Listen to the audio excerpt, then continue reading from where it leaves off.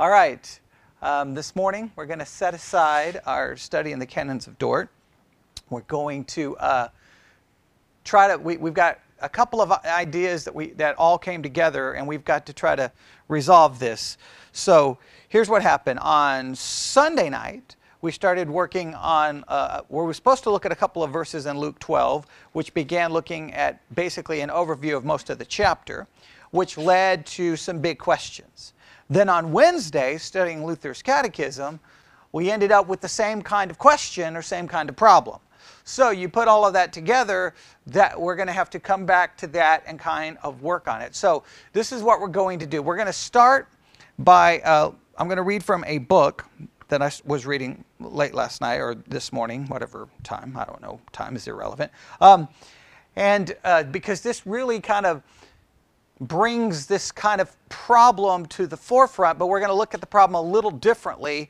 But I think hopefully we can try to bring all of this together to reach some kind of conclusion. I don't know if we're going to have answers, but hopefully we'll come to some kind of conclusion.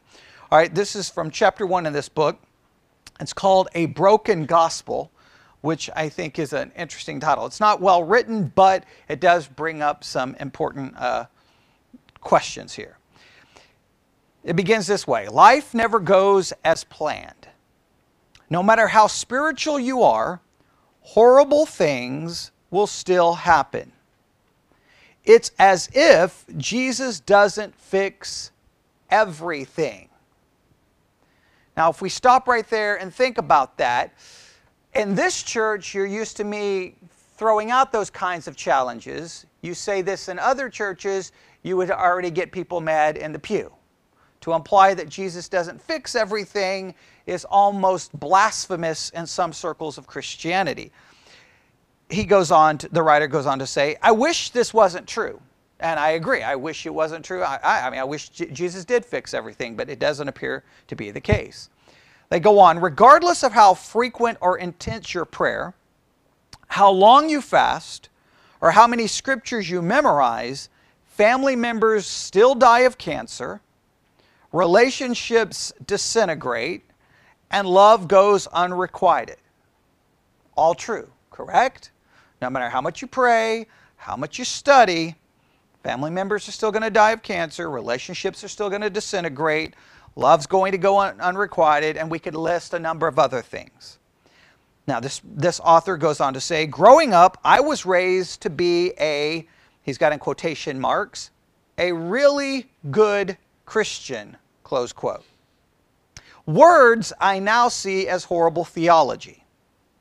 Learning how to trust God and submit myself to a greater will than mine, but it's all been with the hopes that life would go well. Now, there's the first clue. Please let me read that again. Growing up, I was raised to be a really good Christian. Words I now see as horrible theology. Learning how to trust God and submit myself to a greater will than mine. Now that sounds fine, right? You're taught to try to be a good Christian. You're learning how to trust God and submit yourself to a greater will than yours. All sounds good, but here is where you can tell something wasn't quite right. But it's all been with the hopes that life would go well. In other words, I was taught to be a good Christian, to trust God and submit myself to a greater will so that life would go well. Or if I do this, life will go well. At least better than without all the religious effort. In other words, if you don't have all the religious effort and you put in the religious effort, the understanding is life would go better with the religious effort than it would go without. That's the argument, all right? This author goes on to say, this idea, this teaching has been extremely disheartening to me, as you can imagine.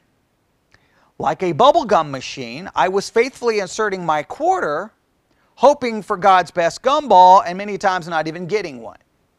Now, right there, you can kind of see there's this implied agreement, right? I do this, I get this, all right? My life hasn't necessarily looked any better than people who weren't trying as hard as I was to be good. So I thought, So I thought I thought I just had to do more, work harder, serve more, give more, study more. Ugh, I'm exhausted just thinking about it. Still other people seem to be getting richer, better cars, better houses, beautiful spouses, successful children. I can't but wonder if God doesn't want me to have the cattle on 1,000 hills.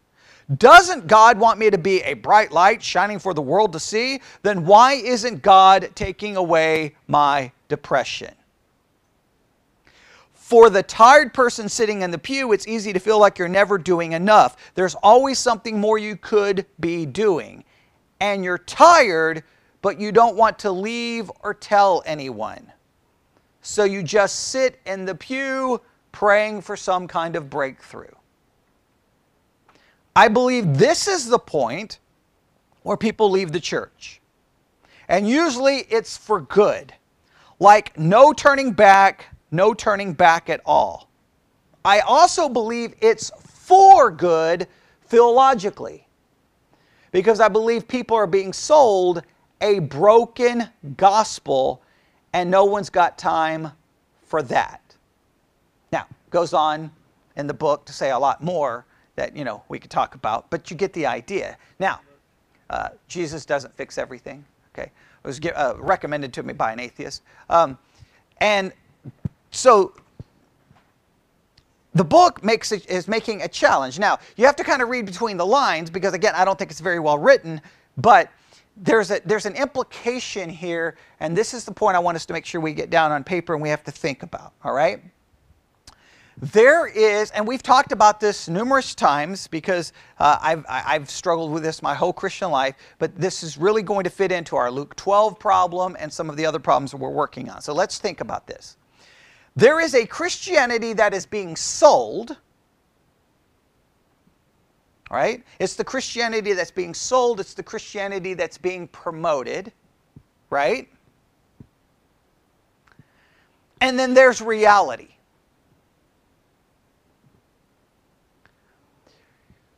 The Christianity that's being sold, if that Christianity that's being sold doesn't fit, work, or is connected to reality, then it's only a matter of time before the people who bought the gospel that was being sold, the Christianity that was being sold, there will come a point, if they have brains and think. Now, there are some Christians who I don't understand how they understand these problems, but if you think, at some point you wake up one day and go, wait a minute, this is what I was sold, this is reality, the two don't work. So thinking people then will say, then Christianity was wrong.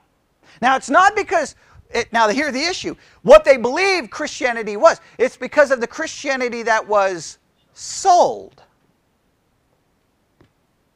We've all, in a sense, bought a form of Christianity. We all were given certain things that were like, they're just implied, this is the way Christianity works. And sometimes we never question to go, wait a minute, that's what I'm being sold.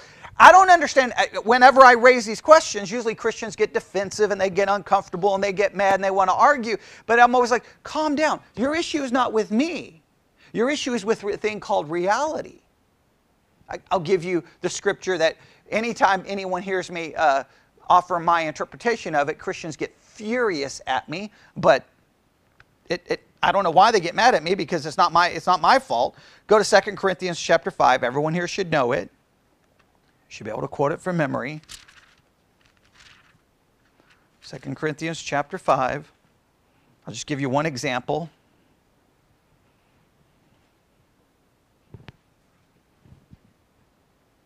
Second Corinthians 5, everybody knows what verse? 17. Therefore, if any man be in Christ, he is a new creature. Old things are passed away. All right. Everyone's been sold that verse as being a part of Christianity. When you became a Christian, according to the way the teaching goes, what happens? You became a new creature, and what else occurred? All the old things passed away. Boom. You're new, old things passed away. Then what do you begin to discover not long after hearing this? Well, the old things still seem to be present, right? I still have sinful desires. I still sin. Well, where did what old things left? So you're told, hey, you became a Christian, all the old things are gone. Well, did they go? And then you're told that they went, but you got to get rid of them. Well, wait, did they go or did they not go? Well, they went, but you got to get rid. Right? Any thinking person who's been within Christianity for 2 seconds should go, I'm in church with a lot of people and I see a lot of old things. Right? So we challenged that verse, did we not? And I offered a completely different interpretation, that this is the way we are to perceive people. That as a Christian, I'm to perceive you as a new creature and to view the old things as being gone and not holding it against you. Now, whenever I offer that, people are like, oh my goodness, you don't believe in God, you don't believe the Bible, you're an atheist. I'm like, well, I think that the Christianity you sell doesn't work. How many statistics do we need to show? Christians do this, Christians do this, Christians do this. I mean, how many statistics do you need? They study the church constantly and like, well, the church is not really that different than the world. I mean, divorce, this, adultery, fornication, teenagers pregnant out of wedlock, you know. Well, and so those who get mad will say, well, none of them are Christians. Well, then who is? 8 people in a bunker? Okay, somewhere? Okay, right? Where are they? So that's the kind of thing I'm saying. So let me make this very clear. The Christianity that quote unquote is sold has to be a Christianity that takes into account reality. Agreed? Now, the Christianity is sold has to take into account reality. It has to. And so many times we say, and 2 Corinthians 5 is just one of many verses. Let me give you another example. I was listening to this on the way here and almost wrecked the car. Okay, because I shouldn't listen to Christian radio while driving. Right? There should be a warning. Please do not operate moving vehicles when listening to Christian radio. It's dangerous for your health. Okay, but Christians love to talk about God is our protector. He protects, He protects, He protects, He's protect. He is our rock, He's our refuge, He's our shield. Nothing can harm me other than what God allows. He's my shield, He's my defender, right? Christians say that all the time. And I don't know if you saw the news article yesterday. Becca sent it to me and friends from Nebraska sent it to me. They're talking about how churches all over the country now are, training church members to carry guns and have guns in case there's a mass shooting that, everyone in the church can whip out their gun and put 3 bullets in the person. Okay. Now, the early church never would have known anything like that because they were attacked and didn't fight back. So that's crazy. But B, while you're sitting there saying God is your protector, you're pulling out a gun and putting 3 bullets in the person. Who's doing the protecting?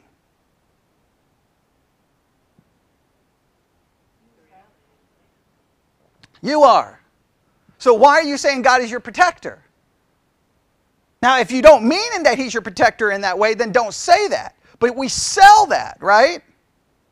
And then we act like He's not the protector. I mean, I had an atheist who sent a picture. It was some church. They were singing a worship song, and I can't remember the words of the worship song. It was up on the screen, and it was like, God is my defender, ever-present help in times of trouble. He will rescue me from times of trouble.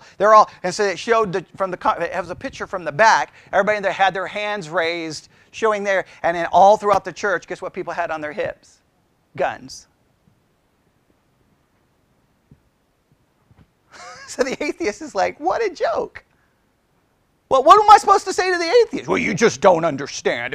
If you looked up the Greek and the Hebrew, you would understand protect doesn't mean protect. But that's not the way you're selling it. See, what you sell has to have some connection to. Yeah. Now, I know even raising these questions, the only people who get mad at me will be Christians. Because I'm not supposed to say these things. But I just think we have to see the weird contradiction, right? What is it? Well, the reason I'm raising all these questions is because of all the problems we discovered when we got to Luke chapter 12. So go to Luke 12. We'll do a quick review. And we'll get going, all right? Luke chapter 12. we outlined Luke chapter 12. We broke it down into a number of sections. We didn't do the whole chapter, but we got to where we needed to go. The first section goes from Luke chapter 12, verse 1. Does anybody remember? Luke chapter 12, verse 1 to... Luke chapter 12, verse 1 to what? To verse 12. Luke chapter 1, verse 12 to... Luke chapter 12, verse 1 to verse 12. All right? That's section 1. And what did we call section 1? What did we call section 1? There we go. Fear God, not man. Right? Don't fear men. Don't fear men. Fear God. Fear God. Don't fear men. Get the basic idea. All right? That's the basic concept. And what's the... I'm not going to teach the whole thing. Simply put, he starts off in Luke chapter 12 telling them to beware of what? The leaven of whom? The Pharisees. Basically, don't give in to the influence of the Pharisees. It's a negative influence. It's hypocrisy. Well, if they stand against the Pharisees, who are the religious leaders of the day, what are they going to have to be prepared for? Opposition. Right, and guess what? Some people don't like to stand against the people who are in charge. They don't like to stand against the authority. They don't like to stand against power because that places them in conflict. So some people cave under those circumstances. He's saying, look, don't fear men. You better fear God. That's the point. Right, everybody got that? That goes from Luke 12, verse 1 to verse 12. Then, what happens in verse 13? 13 starts the new section. The new section goes from 13 to 21. All right? Now, what's this section about? Do what? Beware of covetousness, or we could speak of the material versus the spiritual, right? Spiritual should take precedent over the material. Your life doesn't consist of simply the material. There's something of greater value. And remember the way this happened, Jesus is teaching them. Jesus is sitting there saying, hey, beware of the Pharisees. Now, guys, you got to fear God. You don't fear man. You got to fear God. Don't fear man. And all of a sudden, in the middle of this, while he's trying to give this great spiritual truth, someone's like, I'm sorry, I've got a question here. They interrupt the teaching to say what? Make my brother divide the inheritance with me. I love the reality of this because as a preacher, sometimes you think you're trying to teach all these spiritual truths and then all of a sudden you'll have someone like, what? Like they just interrupt and you're like, what? Or after the sermon they say something, you're like, that's not even what the sermon was about. Like, what? I don't understand. But because this, and I did this in a devotional I did this week on the app, is preoccupation with material things blinds you to spiritual truths. When you're preoccupied with the material, does he care about the spiritual truths Jesus is teaching? No. What does he want? Money, money, money, money, right? That's what he wants. He wants his money, okay? That's what he wants, okay? That, when we are preoccupied with the material, the spiritual doesn't matter. Don't give me some material, don't give me some spiritual lessons, give me some lessons about how to get money. That's what they want, all right? Let's focus on that. So, that goes all the way down to verse 21. Now, verse 21 ends with a very important concept, which is what? Where should you be worrying about your treasure? Spiritual treasure, right? So he that layeth up treasure for himself is not rich towards God. In other words, what should you be focused on? Spiritual treasure and being rich towards God. That's what your focus should be, not material. Spiritual over the material. Right? Now, I love this because this guy, he teaches this guy, and then immediately Jesus seems to realize, okay, wait a minute, there's someone here who's placing the material before the spiritual. He answers the question. He immediately in the next verse, what does it say in the next verse? All right, now he returns to the disciples who he was teaching in the first section. This starts the third section. All right, the third section begins in verse 22. All right, now I love this because he seems to realize, wait a minute, there's a preoccupation with the material here. All right, so I'm going to use this question, and I do this sometimes here. Sometimes I don't realize it, but like someone will say something and I'm like, I don't know where that just came from. So then I will divert my whole sermon to teach a principle related to the question. I'm not going to try to answer the question. I'm going to use the question as clearly the question shows a complete missing my point. So I'm going to have to go make another point because I don't know what everyone's thinking. Jesus, in a sense, doesn't say, okay, you want to talk about material versus spiritual? That's what you want to talk about? Then what does he do in verse 22? He looks to his disciples and said unto him, take no thought for your life. Or what would be another translation? Don't worry about your life. Don't be filled with anxiety about your life. Well, wait. How did he get here? Okay, well, he's already told them, fear God, not men. He's told them the spiritual over the material. Now he's going to take the concept and put it into practice. And the practice is, if you truly, truly place the spiritual over the material, then it has to have real implications in your life. And the way it should work out is how? You shouldn't be filled with worry and anxiety. Now, verse 22, where we stop this section, I made an argument to stop the section in verse 31. All right? Because verse 32 and 34 is the problem. All right? Now, let's work through this section in verse 22. We need to ask tough questions. What is Jesus saying? And what is being promised or not promised here? All right, everyone ready? All right, let's look at verse 22. What's the first principle he definitely wants us to get? In verse 22, what's the first principle everyone here should be able to see? Even kids who can read can be able to figure this out. Don't worry.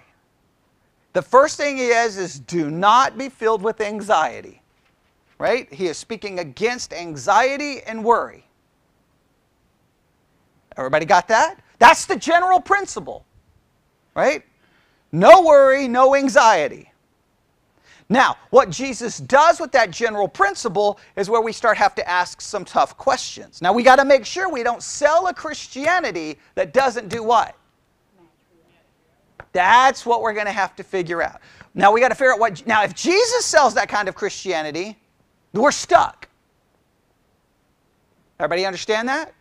But if Jesus isn't, then we don't take what Jesus said and make it say something it didn't. That's the thing. So here we go. The first principle is simple. Do not worry. Do not be filled with anxiety. Take no thought for your life, what you shall eat, neither for the body, what you shall put on.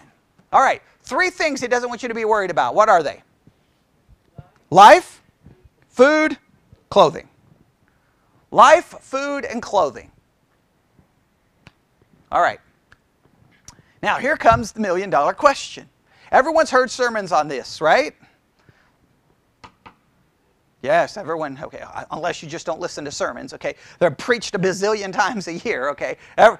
Everyone preaches these sermons, okay? This is like the go-to kind of sermon to go to because you shouldn't offend too many people, hopefully. I always find a way to take the most non-offensive thing to offend everyone, but only because I ask real questions, all right? Because I'm not going to get everyone just pat you on the head and said, don't worry about your life. Don't worry about what you're going to eat. And don't worry about your clothing. Just go on with life. And everyone's supposed to say amen. Okay, what are we going to have for lunch afterwards? Okay, I don't do it that way because that's just garbage. My thing is, it's wonderful to say that. What does that mean?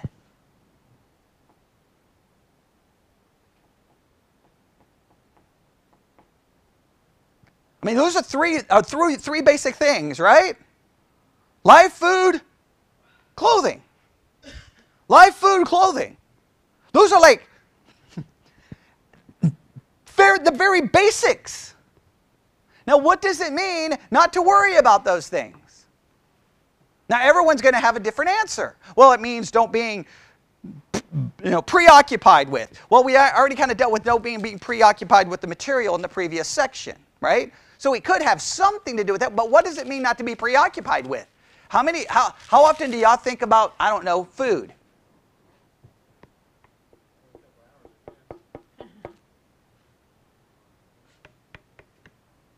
Yes? But I'm saying we think about it. Now, does that equal, is that a violation of what he's saying? I mean, you wake up every day, people go to work. Why are you going to work? To provide food, clothing, and your life. Now, the fact that you spend most of your time doing that, other than sleeping and work dominates. I mean, that's just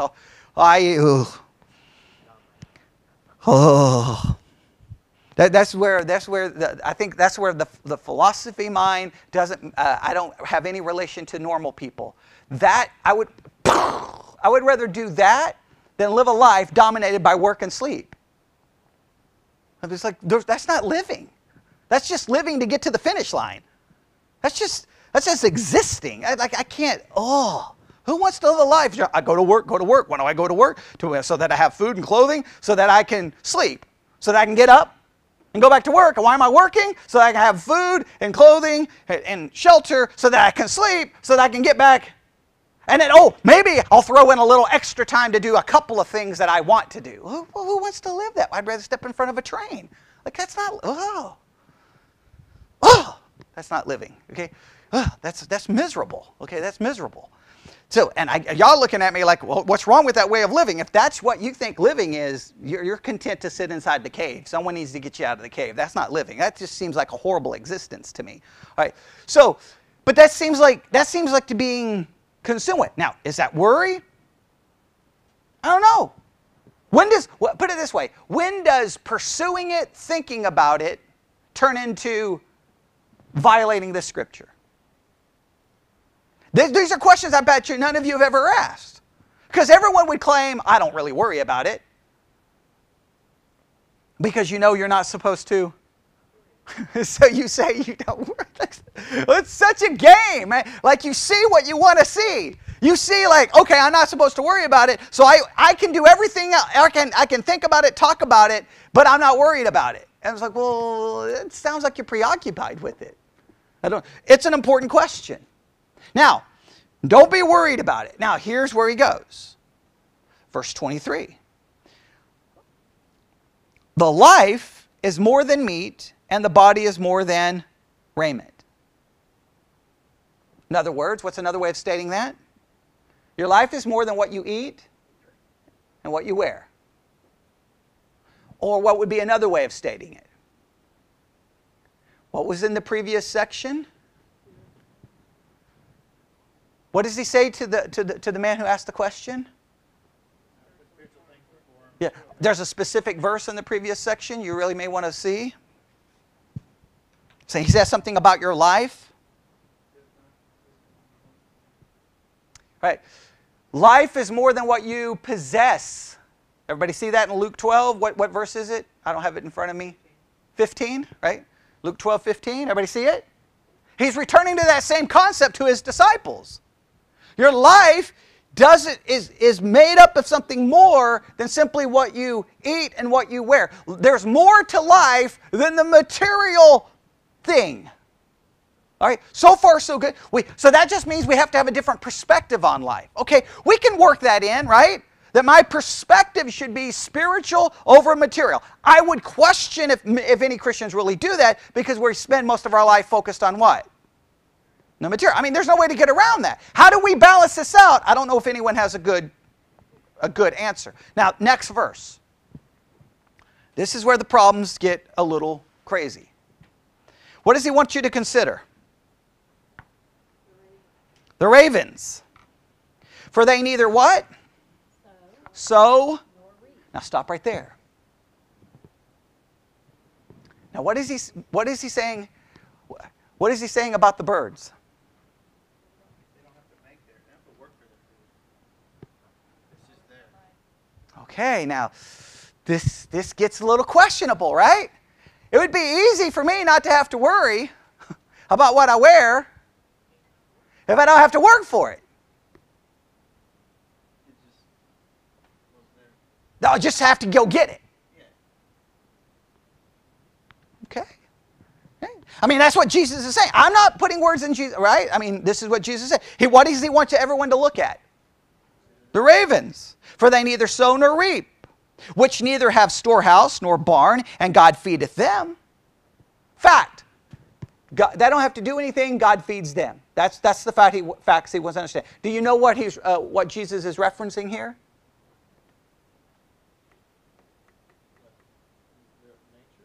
No, he's referencing a scripture.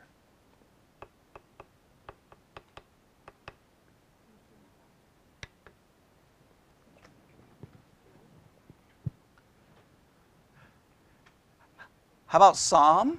There is an Isaiah passage that I think you're thinking of. How about Psalm? I think 147:9. I think it's 147:9. Look at it. I think it's 147:9. Do you have a cross reference in yours? Okay. All right.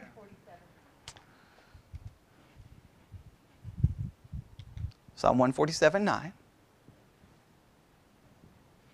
I think that's what Jesus is referencing here. I mean, we don't have a direct quote, but it just seems interesting. Psalm 147:9. Someone read it out loud. He giveth to the beast his food, and to the young ravens which cry. Right. God gives the food, right? Okay. It's also in Job 38. All right. I just know the Psalm 147 top of my head. All right. So he's giving the basic idea he's saying is that God gives what? Food to the animals. Right? That's the implication. You don't need to worry about what you eat, what you drink in your life, right? And how do I know this? Look, people, let's go outside. Let's look at the birds. Do they go to work? Not the way we think of it. They just go and gather. Do they have storehouse or barn? No. Are they worried about their investments? No. God provides. Do they store up and go to the bank and put everything into a safe? No. They get what they need. Correct? Okay.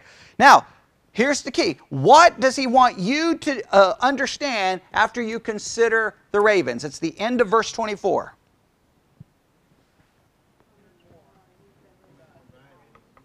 God feedeth them. How much? Of more value. What's the implication? What's the implication? He's going to take care of you. That's the implication. Would you agree? That's at least implied. Hey, don't worry about all of these things. Consider them. You're more value than them. So the implication is he will do more for you than he will for them. And which of you, with taking thought, can add to his stature 1 cubit? All right, that's basic logic, right? In other words, you can worry all day about how tall you are.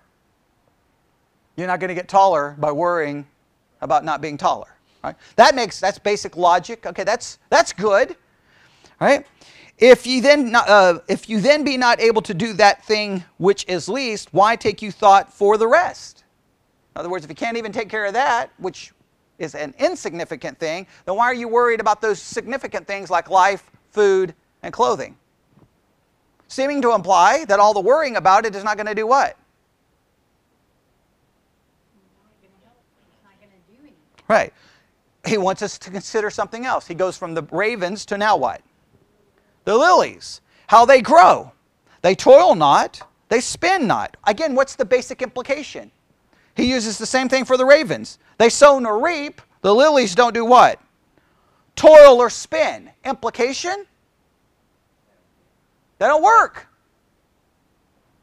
All right? And you say, and I say unto you that Solomon in all his glory was not arrayed like one of these. If then God so clothe the grass, which is today in the field and tomorrow is cast into the oven, how much more will he clothe you, O ye of little faith? Implication, God takes care of birds and flowers. You're more valuable than birds and flowers, so God will take care of you. That's the implication. Everyone gets that? All right? Now, how is this typically preached? You've all been in church long enough, you've heard enough sermons. Not in this church, but how is this typically preached?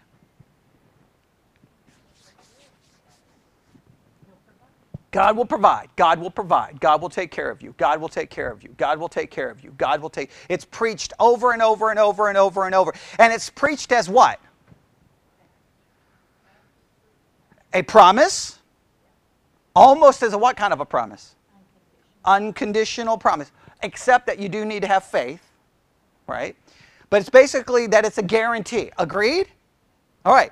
Now, this is the way it's preached. And it's preached as being applicable to whom? At least to all Christians. At least to all Christians. All right? Agreed?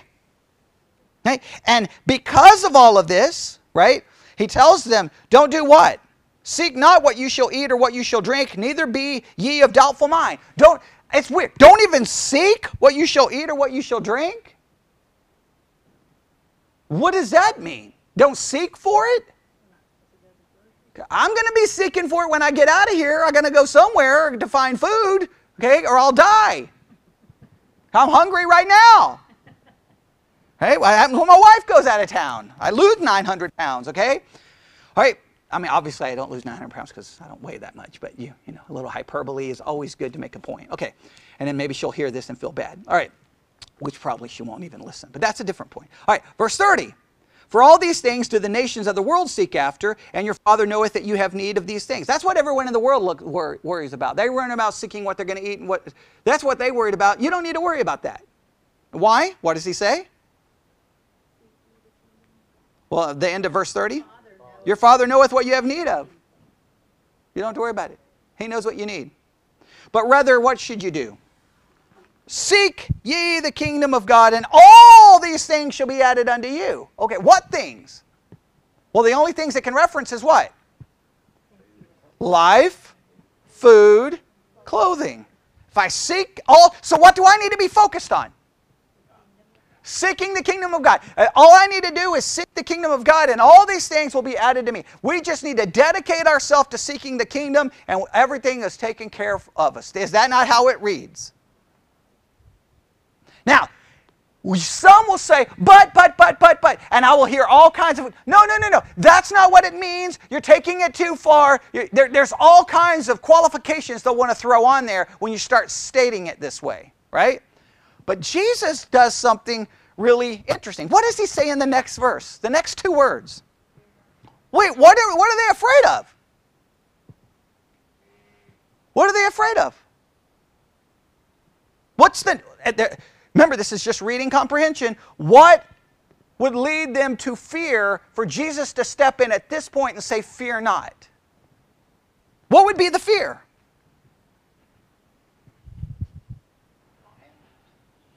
There we go.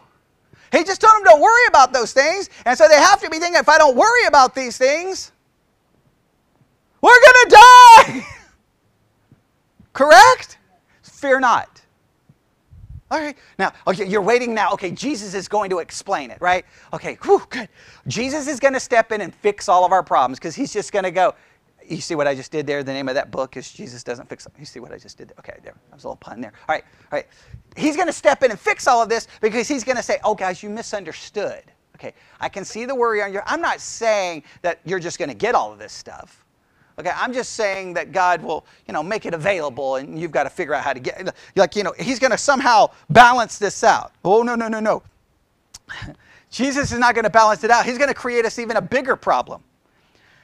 Fear not, little flock.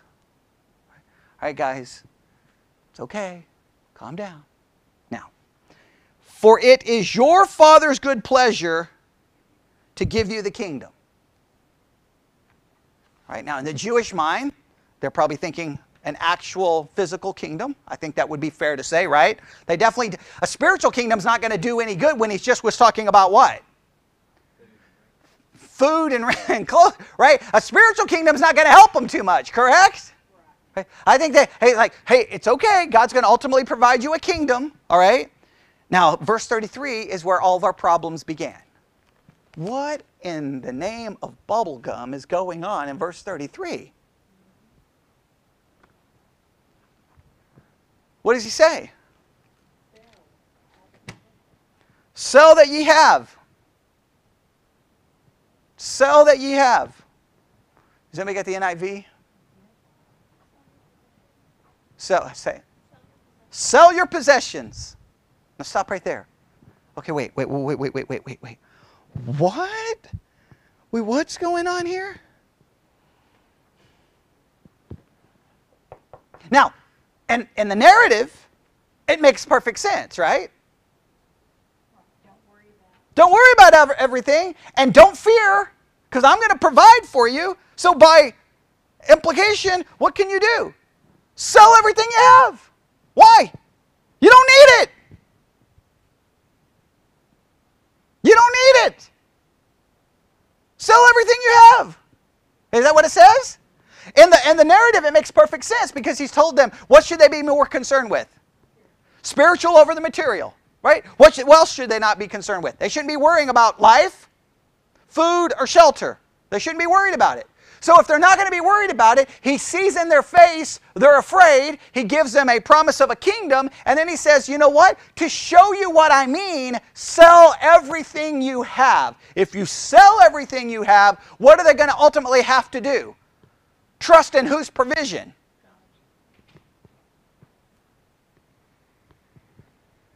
Now, here's what drives me absolutely to the point of atheism. Pastors will preach all day, every day, verse 22 to 31, and they go all in, do they not?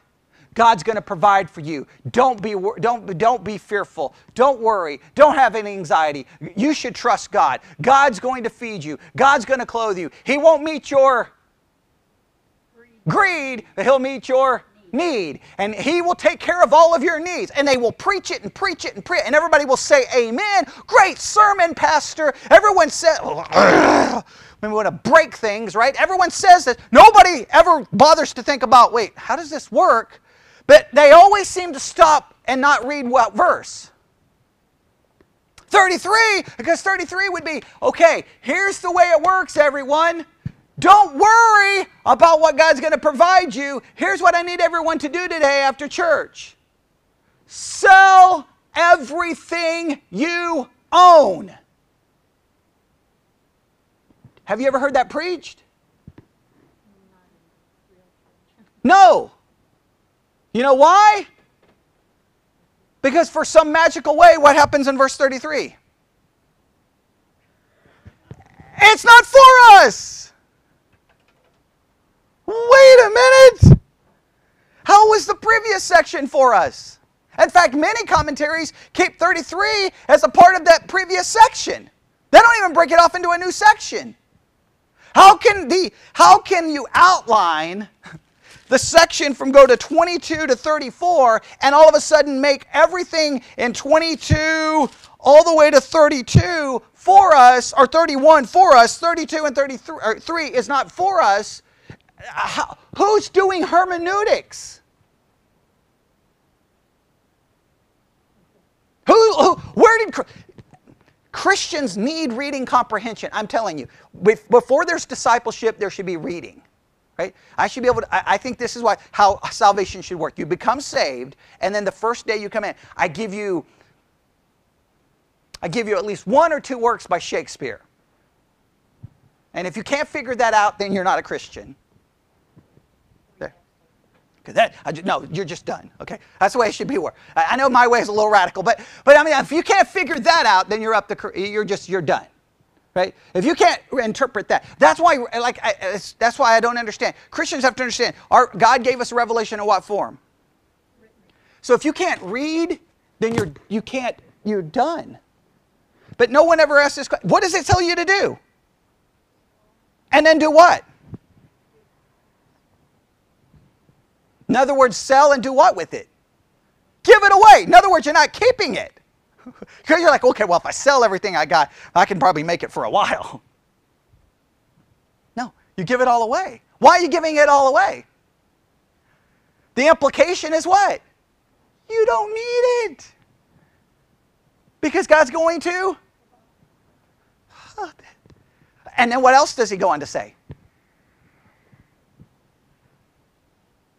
Provide yourself bags, which wax not old. Well, that's kind of a weird kind of bag. What is he referring to? What kind of bag? A bag that never gets old? Well, a different kind of bag, and he's going to be speaking of what else? A different kind of treasure. A treasure in the heavens that faileth not, where no thief approacheth, neither moth corrupteth. In other words, what is he speaking of? Being rich towards God, a spiritual treasure. That's what, for where your treasure is, there shall your heart be also. This is a radical teaching. Now, we Christians have played such games with this, it drives me crazy, right? It drives me crazy. The narrative, let me make this very clear. Where does the narrative leave everyone sitting in this room? The narrative leaves everyone in this room with one option, and that is to sell everything that you have. Don't fear, because you can sell everything you have, give it all away today, and God will be providing your supper tonight. That's the way the narrative reads. Agreed? Yes? Now, I didn't bring in any commentaries. I just read the text, and I just used basic reading comprehension. Every Christian who's ever read this should have had this same crisis. I don't know how Christians don't have these problems. I've been bothered by this forever. Now, here is what we have to do. That's how the text reads. Now, if you sell a Christianity this way, even though Christians try to get 32 and 34 out of it, right? They try to get out of it, and they say 32 to 34 doesn't apply. Let me ask you a question. Verse 33. Did the early church believe verse 33? Give me a biblical example where the early church believed verse 33. Find it to me. Find it.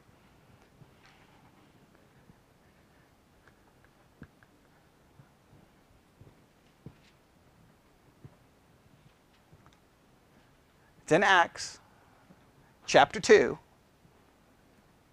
For 40-something, just the top of my head. I could be wrong. My memory is not perfect.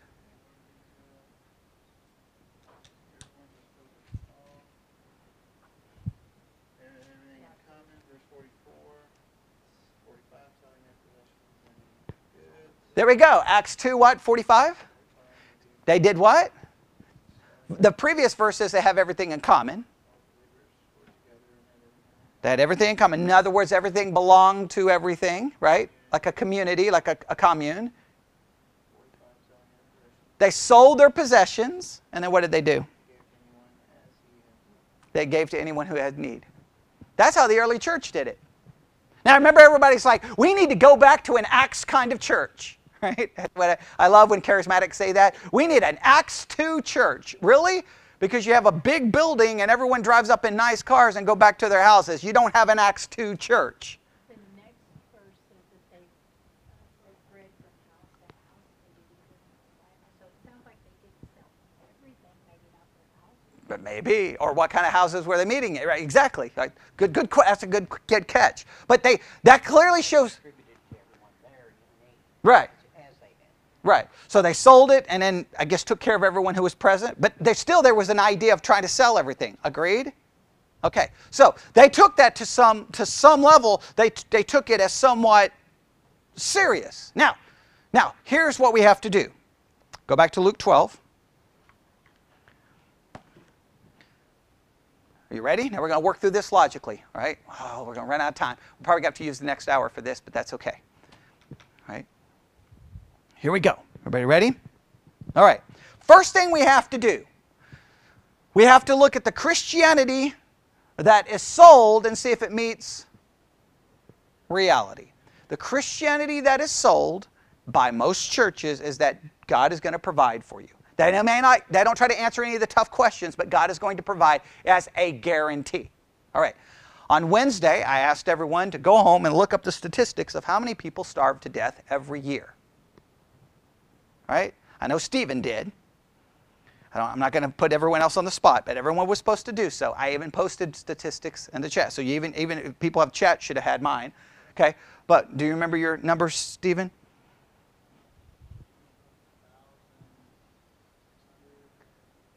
A day.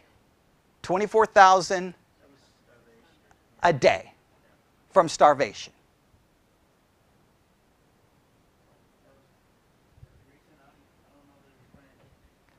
Yeah, I think it was 17 is the statistics you have. So the number fluctuates. Sometimes it increases, some decreases, and it can increase and decrease based off things like famine, war, different things can cause the numbers. But the point is, people die every single day, and a shocking high number, no matter what number you want to go with, from starvation, meaning that they were not provided for. That's reality. So to say God's going to provide for everyone, you got to slow down, because see, if you tell people that, many Christians will sit in the pew and say amen and hop on social media posting that nonsense because they don't want to deal with the cold, hard reality that, yeah, if you could talk to a smart person, they're going to go, oh yeah, God provides. Okay, today, 24,000 people starved to death. Where was your God? Now, when I say that, Christians get mad at me, but don't get mad at me. You're the one selling He's going to provide. You show me how He's providing for 24,000 people who starved to death today. You're like, well, I don't care, He provides for me. Well, that's wonderful. I'm glad you're a very good Christian in the way you think, right? Okay, that's not a good answer. So, what are our options? Can we agree that we got to be very careful selling a Christianity that says God's going to provide for everyone? Would everyone agree that that would be a very dangerous kind of Christianity to sell? Doesn't meet reality. Right? I mean, we can just start driving around Abilene saying, hey, put your sign down, God's going to provide for you. So, I don't know why you need a sign. It's all good. Right? Just don't worry about it. And I don't know, and if I take Luke 12 too seriously, I don't know why all of you have houses and jobs, and why aren't you not just seeking first the kingdom of God and start worrying about all that stuff? But all of you have jobs who seem to spend a lot of time there. Right? Yeah? And I think if I told you to sell everything, y'all would look at me like I'm crazy and y'all would not do what I asked. Right? Okay. Right? Okay. Okay. So, right, I mean, like, so what do we, yeah, exactly. Yeah, we'll just create a monastery. Okay. I said a Victory Baptist Church will be the, Ovalo Monastery. We'll turn into monks, okay, and just live here, okay, right? And we'll do Liturgy of the Hours 7 times a day. We'll go back to the old way, not 5 times, we'll do 7. Okay. Right? Yeah, and we'll grow food or something. I don't know, but you can see why some in the early church did that. Many in the early church sold everything they had and joined monasteries. And we were like, those Catholics were dumb. They didn't know what they were. Yeah, the Catholics were like, this is what the Bible says. Okay. Right? We're supposed to sell everything. And they're like, no, those dumb Catholics, they don't know anything about the Bible. Yeah, okay, whatever. And Protestants are such biblical scholars. Like, woo, yeah, I mean, they read the Bible all the time. Give me a break, okay? So I can't stand that nonsense. So, let's say this. Selling it, we got to be careful how we sell it. Agreed? Now, I say be careful. Please note, I'm not drawing a conclusion yet. Because we got to figure out how the Bible is going to either answer this problem or solve this problem. I'm saying that we have to be careful. When we say God's going to provide for you, we've got to be able to make sure we explain what that means. Diane listened to a sermon by Piper where he tried to explain this, and it was doublespeak. Basically, God will provide, but you still may die of starvation. Because God will only provide what will bring Him glory. So there's a condition to the provision. He's going to provide what He wants you to provide, and He may not provide anything for you because I guess then your starvation may bring Him glory. That doesn't really answer the question. And do you really want to promote a Christianity that way? God is glorified in 24,000 people who starved to death today. Now, I know some Christians are just go all hard and like, well, yeah, God does everything for His glory. That's right. Well, okay. You say that here when you're looking in the faces of 24,000 people dying. I hope you would have a little bit more compassion and not say such nonsensical. It's usually young men who will say, oh, God does everything for His glory. Who cares if people starve to death? Okay, just stop, okay? Now you're trying to act like you're all big and bad, and it just comes across as foolishness. Let's have a little bit more thoughtfulness to it. We're talking human beings. Created in the image of God that you're supposed to care about. And it should bother you. It should. All right? So, we have to figure out. So, I'm going to end this hour by just saying, and I want to make this very clear, I'm not giving us any answers yet. Here's what I wanted to accomplish. I wanted us to feel the weight of the problem in Luke 12. I think I drove the weight of the problem in, right? And the problem comes from what? It comes from reading past 31, right? Right? The minute you get past 31, you kind of go, wait a minute here, there's a problem. And when you look at the context, 33 makes perfect sense in the narrative. Why do I need to own all of this stuff if Jesus is going to take care of me? Owning stuff just makes me things I have to worry about, and things I have to worry about takes my attention away from spiritual things, and what does He want me to focus on? And why can't I focus on spiritual things? He's going to provide the material. I'm good. That's the implication. So I want you to feel the weight of the problem. If you've never felt the weight of the problem, I'm sorry, the only person you can blame is yourself, because you should be able to read it the same way. I didn't do anything unique in my reading. It's just basic reading comprehension that you would read any other book. All right? So you've got to learn to read that way. Now, we do also, so that's the first thing. I wanted you to feel the weight. The second thing I wanted to do is I wanted to challenge you on this concept of the Christianity we sell is a Christianity that has to meet reality, because if it doesn't meet reality, there's thousands of people who, while you will sit in the pew and be content, others won't be content. They're going to go, I'm telling you, the twins, is this their last Sunday? All right, they're getting ready to go to Angelo State, right? Okay, when they walk on that campus, now they may hide in their rooms and not speak to people, okay, but if they speak to people, they will find people who are very hostile to the Christian faith. They will find professors there who are very hostile to the Christian faith, right? And they're going to ask these kinds of questions. And most Christians will just get mad and defensive and get their feelings hurt and go, I'm being persecuted for Jesus. Oh, shut up, okay? Okay? No, you're not. You're being asked real questions about your faith. If your faith can't answer real questions, then you got a pretty pathetic faith. Learn to think, all right? That's not persecution. If the professor comes in there, rips the Bible, throws it on the floor, and spits on it, and says, all Christians are dumb, that's not persecution. That's simply someone offering a very strong opinion that you don't have to agree with. So don't take it as, I'm being attacked. I hate Christians who whine about being attacked. I would be like, you know what? Let's talk. But if you can't answer the tough questions, then that means your faith, you never made your faith your own, and you did not prepare yourself for the tough questions. We shouldn't be afraid of the tough questions. These are tough questions. And guess what? If you try to tell that professor, God loves us and He will provide everything we need, he's probably going to come up within about 5 seconds some statistics to show you how many people die every day from starvation.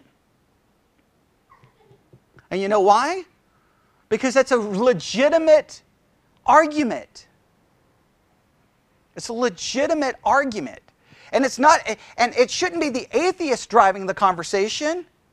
We should already be asking these questions ourselves. There should be no question an atheist can ask you that you haven't already asked the text yourself.